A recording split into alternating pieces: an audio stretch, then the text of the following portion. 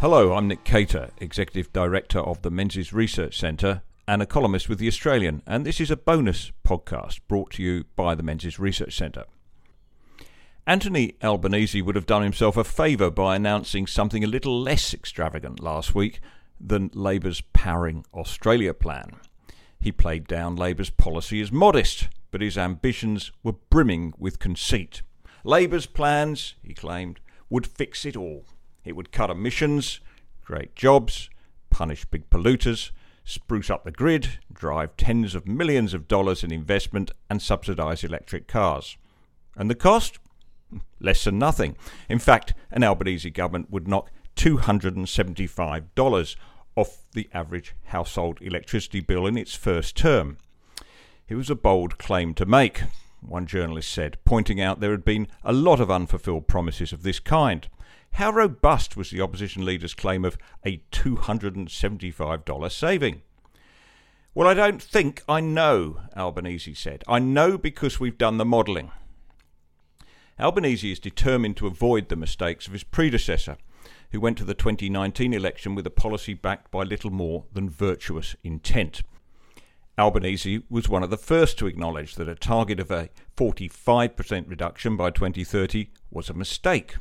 The new 43% target, on the other hand, is modest. We do not pretend that it is a radical policy, he said. This time, Albanese assures us Labour's target is backed by the most comprehensive modelling ever done for any policy by any opposition in Australia's history since Federation. In other words, never mind the quality, feel the width. Flashing a 43-page document full of graphs at the press gallery and calling it modelling may be enough to satisfy journalistic curiosity in the short term, but if the modelling is to survive until May, it'll have to be good. You would not want to assume that the wholesale price of energy will fall from about $50 a megawatt hour to $30, as Labour's modelling does, without considering what that will do to the economics of coal generation. What would happen when coal generators rapidly exit the market, as they would be bound to do, if they don't want to run at a loss? Labour's promise of a $275 reduction assumes that existing coal generators will remain part of the mix. Nor would you want to assume big emitters will simply be able to buy carbon offsets to comply with Labour's mandate to accelerate emissions cuts, without asking how much that will cost consumers or how many jobs will be lost. The cost of carbon credits is about $40 a tonne and rising. How much will emitters be forced to pay for them by 2030? Will that be passed on to consumers, or can it be plucked from the air? A forecast of cheaper energy prices ignores the cost of capital and requires us to assume that the cost of renewable energy is low. The question of who pays for the substantial upgrade to the grid required to support more wind and solar is left hanging, as is the cost of firming these inherently squelchy sources. The bottom line is that Labour's accelerated target will require hundreds of billions of dollars in investment in the next 5 years, some private, much of it public, and more that is only vaguely hinted at in the policy document. It'll impose higher costs on business, squeeze margins, and kill jobs. All the costs will be sheeted home to the citizens in one form or another, since government has no money of its own, only that which it extracts from individuals and businesses or borrows on their behalf.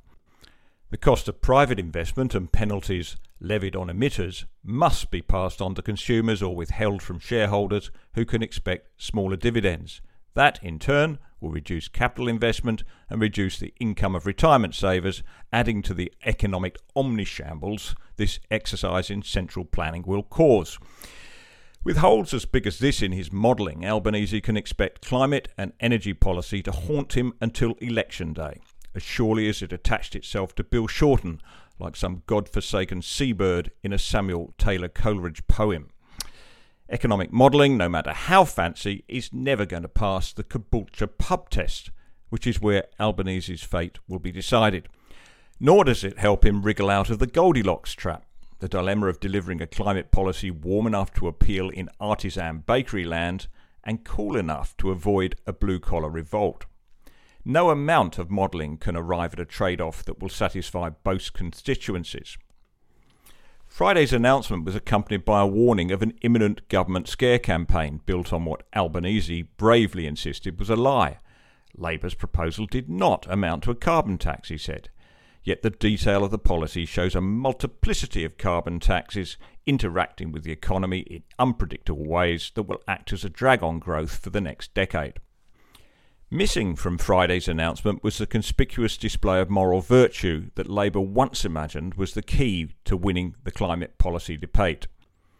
The party's losses in Queensland, in particular in 2019, should have destroyed any illusion that a Labour leader could be swept to power in the cloak of a climate crusader. The climate change movement has developed radical cultish tendencies in recent years, giving rise to a new test for purity: the acceptance that climate change is not only real, but an existential threat.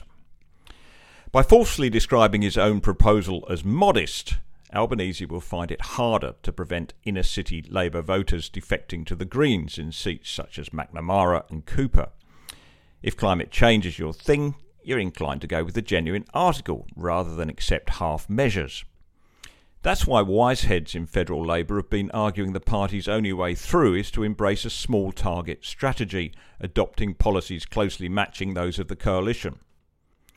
This was never going to work for the ambitious Chris Bowen, Labour's climate spokesman, who was never going to embrace a policy that would deprive himself of the limelight. To the extent that voters' minds will be on the warming planet when they go to the polls next year, rather than, say, health services and the cost of living, Bowen and Albanese's proposal may not prove modest enough. I'm Nick Cater for the Menzies Research Centre.